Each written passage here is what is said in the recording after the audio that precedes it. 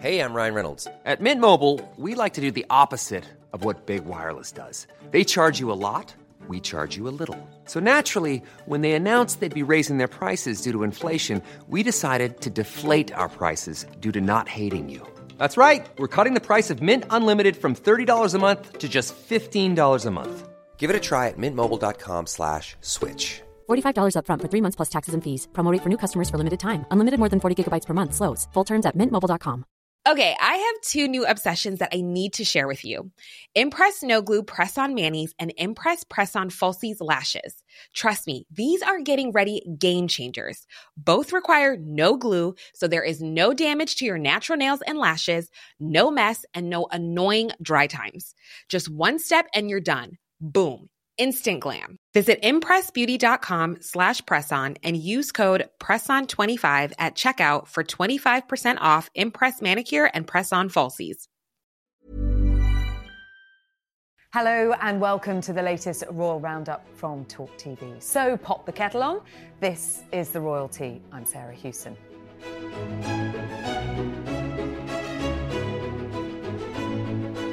A day of royal health shocks on Wednesday as it was announced the Princess of Wales was in hospital for abdominal surgery. And shortly afterwards, it was revealed that the King was also due to be admitted to hospital for treatment for an enlarged prostate.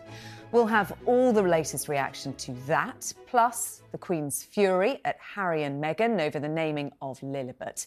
Joining me to discuss all of that and more, a royal commentator and Talk TV regular, Afia Hagan, and chief royal correspondent for Newsweek, Jack Royston. Hello to both of you. Hi.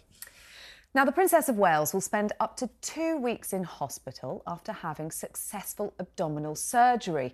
It was revealed by royal aides on Wednesday, just as it was also announced that King Charles will attend hospital next week to be treated for an enlarged prostate. It was an extraordinary double health scare yesterday afternoon, wasn't it, Afia? Within something like 90 minutes, these 2 announcements, firstly from Kensington Palace and then from Buckingham Palace. Yeah, and us getting actually quite a lot of detail and also not getting a lot of detail at the same time with both those statements.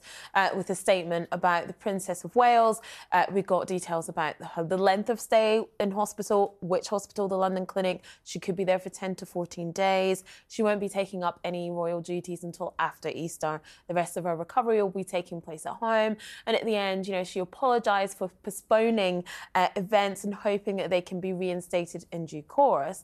And then now when it comes to King Charles III, him being treated for an enlarged prostate, we were told that we got that level of detail because he wanted to raise awareness about a condition that's quite common in men over 50. Perhaps it will encourage someone somewhere to check their own prostate. It is quite a common condition. So yeah, I mean, in those 2 hours, hot off the press, these 2 statements, meaning that 3 out of 4, because the Prince of Wales will be looking after the Princess of Wales, and of course their 3 children. So 3 out of the 4 most senior royals will be out of action for the next couple of weeks at least. I mean, that's really quite something, isn't it, Jack? You think that the King is going to be out of action. He's cancelled engagements today, Thursday, we're recording this, Friday, and also as he recovers from the procedure, which we know is a pretty routine and common procedure.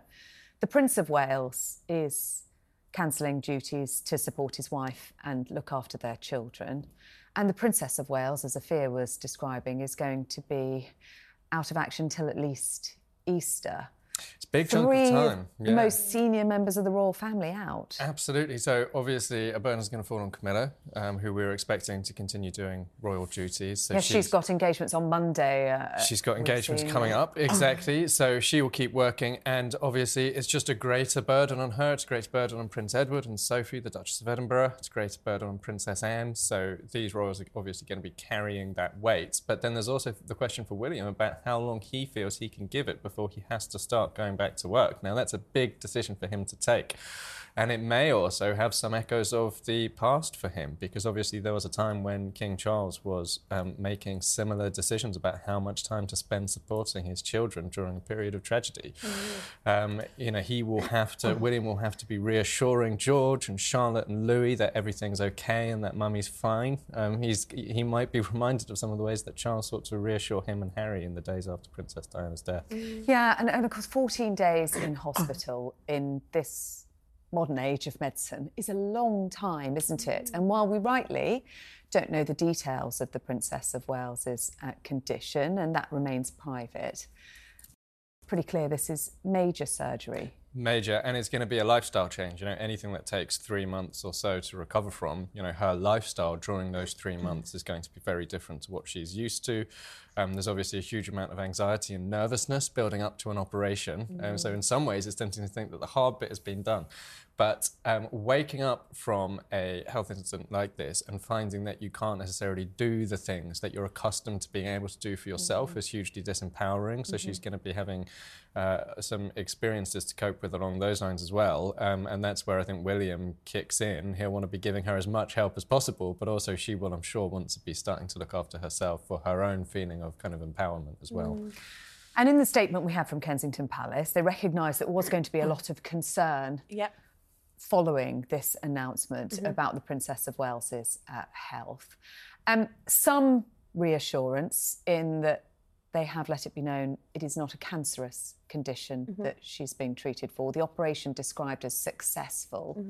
And a lot of emphasis placed on this word planned, a fear that it was planned surgery. She wasn't rushed into hospital for emergency surgery. And then many people have asked me and said on social media, well, if it was planned, why she had to cancel engagements? And I've been asked that question a lot as well. And, there was obviously a sense of planning. This could have been something that occurred perhaps this time last week or, over Christmas. Last time we saw the Princess of Wales was at Sandringham on Christmas Day. Over that period, an illness could have occurred, which meant that she sought medical advice, and the medical advice was, it's a good idea for you to have this surgery. This surgery needs to take place. This will be your hospital stay. This will be the length of time. So obviously there has been some sense of planning in there, but something can be planned 4 days ahead, 5 days ahead, a week ahead if something is necessary. She wasn't, blue lighted into A&E. It wasn't emergency surgery. It's obviously something that perhaps they didn't foresee in August or September when they were planning out the diary for the next 3 months. But there has been some kind of planning in there. Because, Jack, it should have been quite a busy period of time, shouldn't it? So the period around Christmas and New Year would obviously be less busy. And then as you go into January, this week is actually when things usually start to take off again for the Waleses and when Kate and William start doing engagements. So I think she would have had there would have been a period of time where she didn't need to tell people. What you've got to bear in mind in terms of the cancelling of the engagements is that the minute they start cancelling them, there is a risk that it leaks. Exactly. So they will have wanted to leave it as late as possible. So Charles right now has obviously told us a week in advance of his procedure, but he's also taken the decision to tell us what the procedure is about. Now, that's really interesting, isn't it? Because in the past, when you think about the late Queen and the Duke of Edinburgh, we got very limited details. If they were admitted to hospital, their privacy was maintained. We didn't get the full specifics of their condition, and understandably so. The King's taken a different approach to this and decided to be very upfront with what's happening. About a part of the body that some people find very embarrassing to talk about. So and maybe that's why, maybe it's just about normalising it. This is a very common condition for men over the age of 50. Again, they were quite insistent to say... Half of all men over the age of 50 will experience and the same. Again, it's benign, so non-cancerous. And so I think maybe it's about normalising it. It's about saying, this is something that's going to happen to over half of men in the UK. If I've got it, you might have it. Get yourself checked. You never know. Without trying to sound too dramatic, he might save a life. Yeah, and you sort of wonder as well whether perhaps he might be sitting there thinking, gosh, I really wish I had got clued up about this a little earlier in my life, because you can make lifestyle changes with enlarged prostates. If you kind of stop drinking alcohol or you drink less coffee. Coffee's another one. There are various lifestyle changes you can make that can mean that having a procedure of this kind isn't necessary. And also why it's important to seek advice early is that the symptoms that you will experience with an enlarged prostate. And in the King's case, it is very common and it is benign. But those symptoms can also be indicative of something more serious, and hence why it is important to get checked out early, rule out anything else, and then get the treatment you require. There are medications, aren't there, that can certainly help before having to have interventions.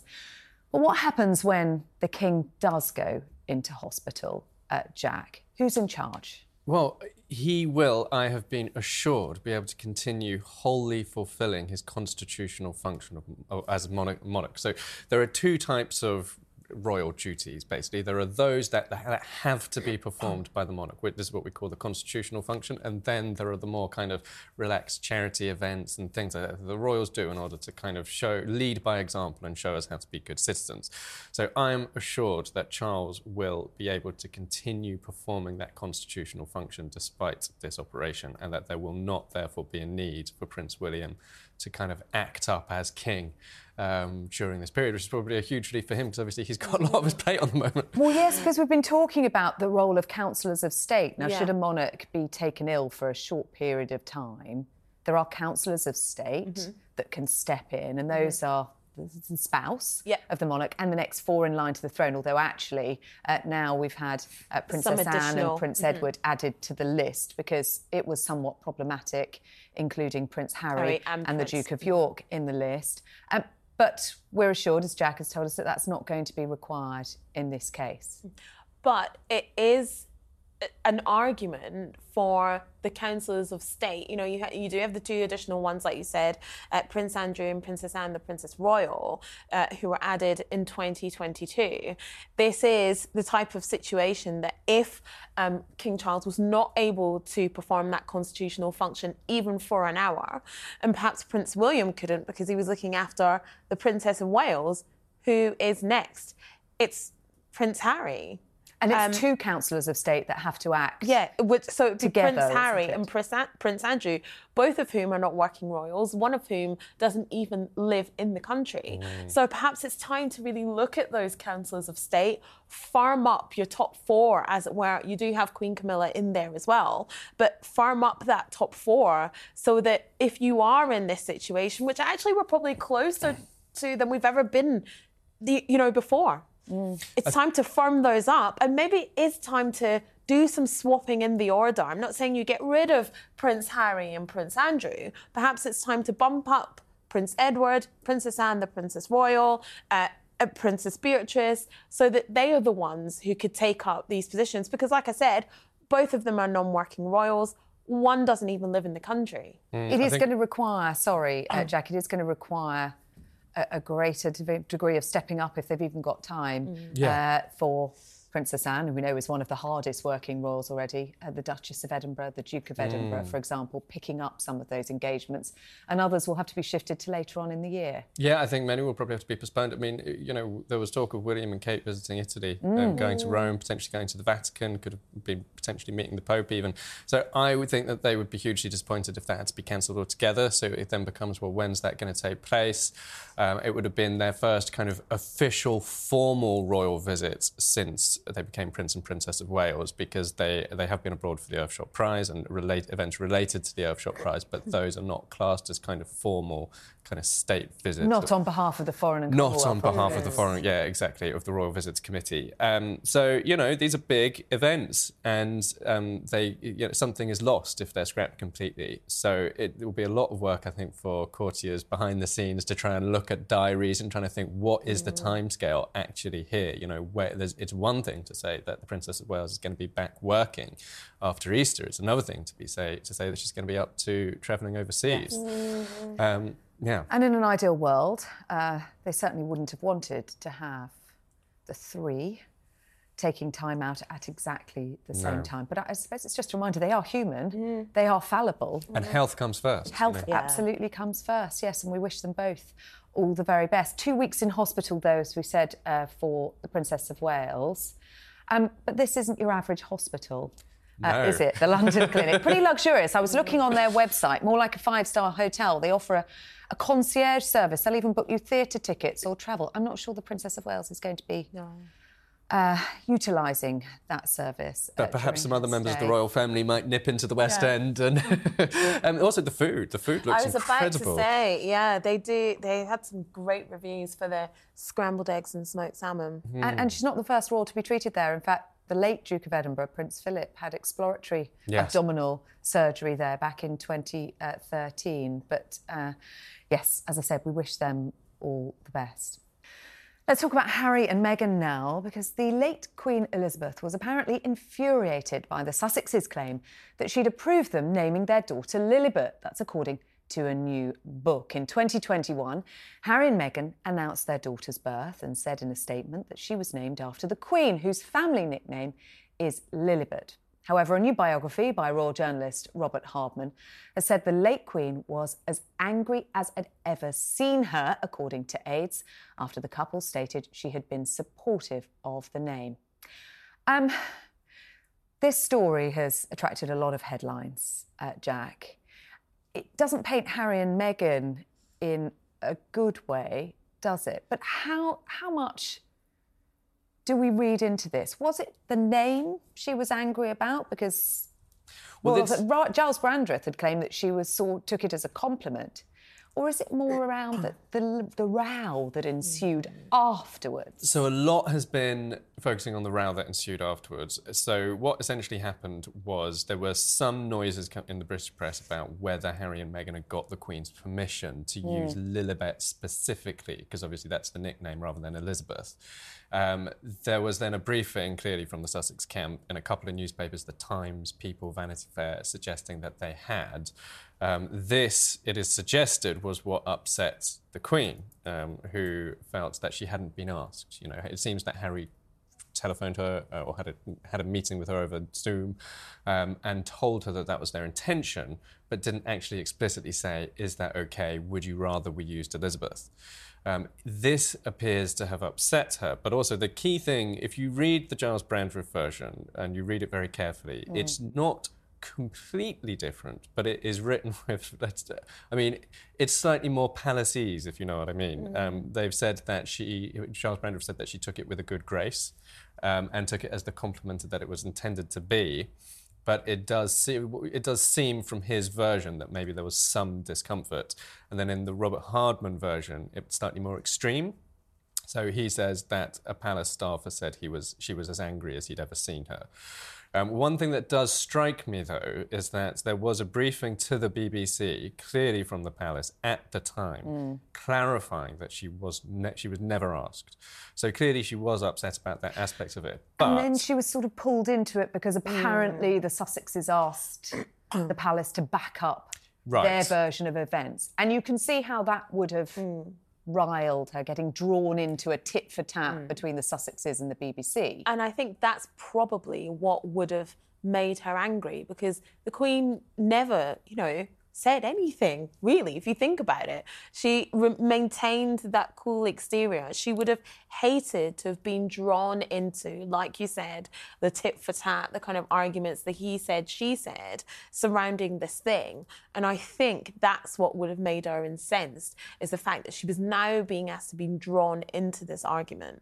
It's a deeply personal nickname, though, wasn't it? It had come from her own inability to say her name. As a child, As a child. It was one that was given to her by her father. Yes. And there was a claim in the Daily Mail this week that she'd said, "I don't own the paintings, I don't own the palaces, all I own is my name." Which is hugely powerful. It does also give me a certain degree of discomfort about some of how this whole argument has become so public, because the Queen obviously had the capacity, had she wanted to put her anger into the public domain in more forthright terms back in June 2021 when Lilibet was born.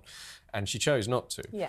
And so now we have this briefing basically quoting her directly, set in the Mail. I mean, discretion was her middle name. Discretion was her middle name. And I mean, sorry to cut you, I actually think she would be incensed that so much of what she apparently said is now in the public domain. Because this that was just her power. wasn't her.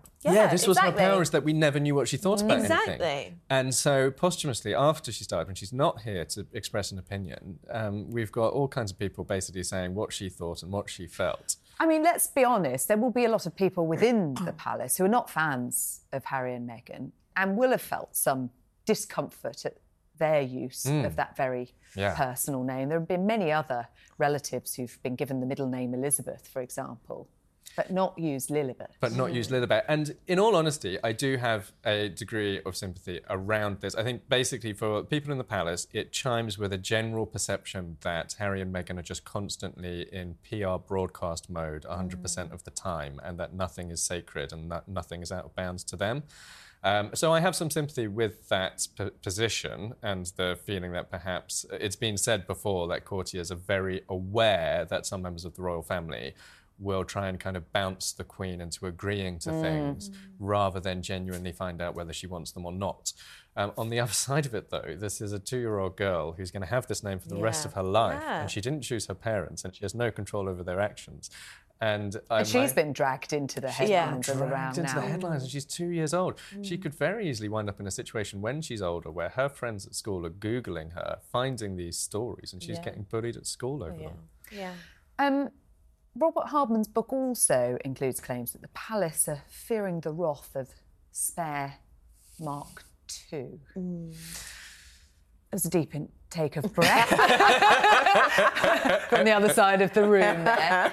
One aide apparently commenting that the headwinds we face from across the Atlantic are not over. I mean, Harry actually talked about stripping out pretty much half of the book, didn't he? Honestly, I think that a lot of what was stripped out of that book would have been a very good idea to strip it out, not only for the reputation of the royal family, but probably for Harry's reputation too. I mean, there is stuff that went into that book that I 100% would have stripped out to spare Harry before you even consider the royals. So, you know, I think what's going to worry them is the idea that he has all of these bullets that haven't been fired. But also, he needs to be incredibly careful because America has lost its patience with him constantly returning to the same story. And what Harry and Meghan really need to do in America now is relaunch themselves and show that they have more to offer than simply banging the same drum, attacking an institution that Harry claims that he still supports, which is very contradictory. And what they need to do is actually put their money where their mouths are and in Hollywood, in California, prove that they have talents that do not simply arise from the fact that Harry was born a royal. But remember that Harry said in the interview rounds when he was talking about Spare that this was the last of the look-back projects. So this was after Harry and Meghan, the documentary on Netflix, then we had Spare, and he said that this is the last of the look-back projects. This is the last of the things that we'll be talking about, them deciding to step back as working royals and everything that happened after that. So I genuinely don't think that the palace have anything to worry about when it comes to Spare Mark II. But we have heard that there is a deal, a 6-book deal with Penguin. We've had 1 book. What are the other 5 going to be? Could there potentially be a book from Meghan? And also, but like they said, this could be the last. They said that those are the last of the look-back projects. The next books we might get might be a children's cookbook. It might be, do you know, a book of their favourite shoes. Do you know what I mean? I think that you're right in saying that now is the time for them to forge their path and put out content and things that they really care about, that tie in with Archewell and their philanthropic mission. And I think they will do that. One other story that's generated some headlines to come out of Robert Hardman's book is around Prince William and faith and whether he could decide not to be Supreme Governor of the Church of England when he succeeds King Charles as sovereign one day. I mean, that's quite a claim, isn't it? That's big. It's very big. Centuries of tradition. And it has some echoes of the 1990s because Charles had a period when he wanted to be defender of all faiths rather than defender of the faith, and it caused a massive hoo-ha. And there were some members of the Anglican Church who were doing interviews on TV and saying how terrible it all was, and it turned into a big argument, and he pulled back from the brink. There was a point when, bizarrely, a Buddhist woman was repeat calling Buckingham Palace and managed to get through to him at some point, managed to convince them to put her through to Charles. She very nearly persuaded him to convert to Buddhism. Wow. But He's all a very of this spiritual man, isn't he? Very spiritual man, and his attitude to spirituality does lean slightly towards that Eastern idea about inner work work and kind of like focusing internally. And he got very frustrated with Christian dogma. He got frustrated with the arguments that senior figures in the Church of England were having about, scriptures and so on. William, the accusation is slightly different. It's that he just is a modern man, and modern Brits goes to church for christenings and weddings and Easter, Easter and Christmas. Yeah. And the odd coronation. If he were to try to go through with it, it would virtually be at constitutional crisis levels. I suspect that he will just simply have to pull back from the brink, as his father did in the 1990s. Yeah, I think to talk about him no longer being Supreme Governor of the Church of England is a step further, isn't it, than actually he just doesn't share the same faith, perhaps, as his grandmother and father might have, and that same relationship with the Church of England. And if he feels that he doesn't have that same faith and he can't genuinely be the Supreme Governor of the Church of England, he wouldn't feel honest that he was doing that. Wouldn't we rather that someone was upfront about that and said it with their chest, that I don't think I respect the institutions, but I cannot take on this role. And in Hardman's book, he also talks about the fact that Prince William sees his main role as bringing up Prince George to be a great future king. That's where his focus is, which I think is, a great idea. But if he feels that he cannot genuinely do the job, then maybe he shouldn't do it.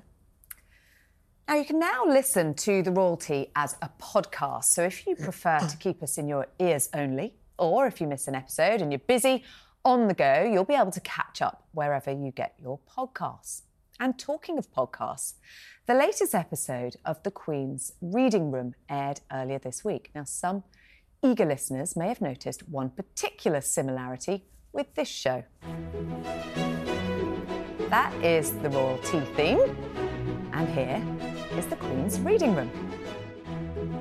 Hello, welcome to The Queen's Reading Room podcast, the place where we invite lovers of literature to share with us some of the bookish treasures from their own reading rooms. Spot any similarities? There's obviously not enough royal music to go around. I would like to think, Afia, that perhaps we've inspired the Queen for her podcast. I think actually we were all the inspiration for most of the things the Queen does. I think now she should invite us on the podcast so we can all enjoy the royal music together. And then come on this podcast. Absolutely, there is a seat there waiting for you, Queen Camilla. That is all we've got time for this week. My thanks to Afia and Jack. And if you want to join in with the debate, please leave a comment and make sure you subscribe if you don't want to miss a single episode. We'll be back next week with all of the latest on the royal family. We hope you can join us. We'll see you then.